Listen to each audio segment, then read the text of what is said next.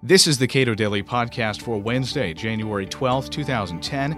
I'm Caleb Brown. Imagine a government that simply seizes control of media outlets and cripples dissent by threatening the media that don't go along with the government's official line. This is reality in Ecuador, where President Rafael Correa directly controls a growing number of media outlets and threatens others on a regular basis. Gabriela Calderon, editor of elcato.org, comments. Who is Rafael Correa, and when did he take office? Well, Rafael Correa is the Ecuadorian president. He came into power in January of 2007. And, this January would be 4 years. Normally, an Ecuadorian term in office would be 4 years, but since we have a new constitution, we had to have new elections in 2009, so he started a brand new term in 2009. Okay, now the constitutional issues in Ecuador are their own story, but let's talk about what has happened to the media landscape in Ecuador. People, I think, in the United States are fairly familiar with the Hugo Chavez going on television in Venezuela with the grassy background that he has and going on the air for hours upon hours upon hours on all broadcast outlets. What has Rafael Correa done in his time as president with the media? Well, the most surprising thing is how the media landscape has changed. In 2006, before Correa came to power, the Ecuadorian state had one national radio station. That was it. The state didn't own any other means of communication. But in 2007, when Correa's government began, things changed. They started changing a little bit. But just to sum up things, in 2010, by the end of 2010, the Ecuadorian state had 20 national media outlets, including 2 national network television channels and also 2 national newspapers. So the situation has changed a lot. Also, you have to take into account that the remaining privately owned channels, most of them no longer have opinion sections in their programming. It's like the entire debate of policy in our country has been obliterated from TV. And that is because? It's a pretty obvious persecution of the people that were behind these shows and also with the anchors at these shows. There were the literal translation is national chains, and what these are is mandatory messages that the TV channels are. Like I said, it's an obligation for them to broadcast them, and these are messages from the presidency or from other ministries. And most of the times when there was a critical anchor at one of these opinion shows, he or she would immediately get a personal attack in one of these nationally broadcast messages. And these were broadcast during his or her show.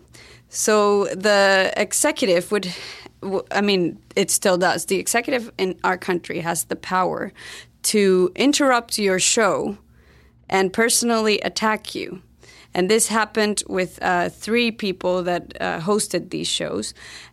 These 3 people are no longer hosting these shows because of the pressure that was exercised over the owners of the channels. And so now we only have 2 opinion shows, and most of the times they host government guests. So the diversity of opinion and the degree of debate that we have in the popular media has been greatly reduced. How has Correa been more effective at taking control of media outlets than someone like Hugo Chavez? He has been much more sophisticated, and I believe a little bit more, much more smarter, definitely, because he has used laws that were already in place before he came to power. The Ecuadorian communication law. It was drafted during the military dictatorship, one of the military dictatorships in the 70s. And it has been there, and it's very repressive, and it really hampers freedom of the press. However, most of the democratic governments we've had during the past 30 years ignored most of its provisions. And then came Correa, and he has taken advantage of those rules that were already established.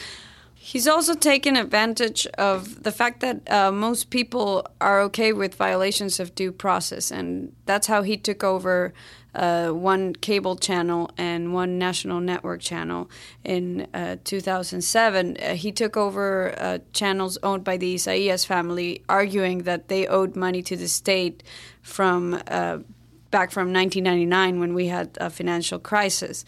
This has yet to be proved in court, and it was the whole process of going to court and deciding that was ignored. He just sent military in the middle of the night to take over these channels. Back then, the government promised that they were going to be sold back to private hands, but we're still waiting, and the channels are still in the hands of the state. And this is a really smart way of doing it because people never stop watching their favorite shows.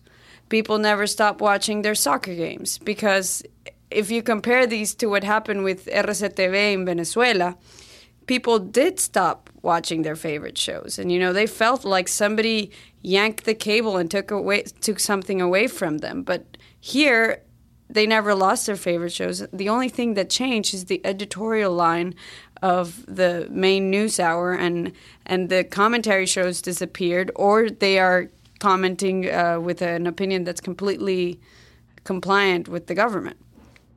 So this is a much more smarter way of doing it. It would be like Obama taking over Fox without any judicial process giving him the right to take it over, and like him changing everything changing the news hour and leaving all the most popular shows in the air. So it's a much smarter way. Also, when he wanted to try to pressure Teleamazonas, which is one of the few remaining independent channels, he did two things. First, he used the previous law to pressure the channel, and the previous law allows for a regulatory body to say that channels cannot air images that incite violence. And so Teleamazonas aired an image of a bullfight, which most channels in Ecuador have done because bullfighting is part of our culture. And so when Teleamazonas aired this, it was a cause to order the channel to get off the air for 3 days. And that's what happened around Christmas Eve in 2009. And then the other thing with Teleamazonas is that our new constitution, which came into place in 2008, calls in Article 312 for the mandatory sale of all the media outlets that are owned right now or up to October 2010 by people that have shares or ownership stakes in the banking industry. And that affected the ownership of a lot of media outlets. And there was pressure from the government to authorize these sales because the sales had to be accepted or denied by the government authorities. So all this has revolutionized our media landscape, and right now there's a lot of self-censorship going on. Americans are very concerned about censorship, but the way that Correa has gone about doing it seems a lot more subtle, and I guess that offers a lesson to Americans when it comes to the ways in which freedom of speech actually can be threatened. Yes, I mean, a lot of people outside of Ecuador are aware of the threats to freedom of the press in Venezuela. However, I think it's more interesting, not only because I'm an Ecuadorian, but I think it's more interesting to study a case like ours because it teaches a lesson about how not being as drastic or dramatic as Mr. Chavez, you can manage to silence most of the independent voices in the media without having the international community say anything critical about it.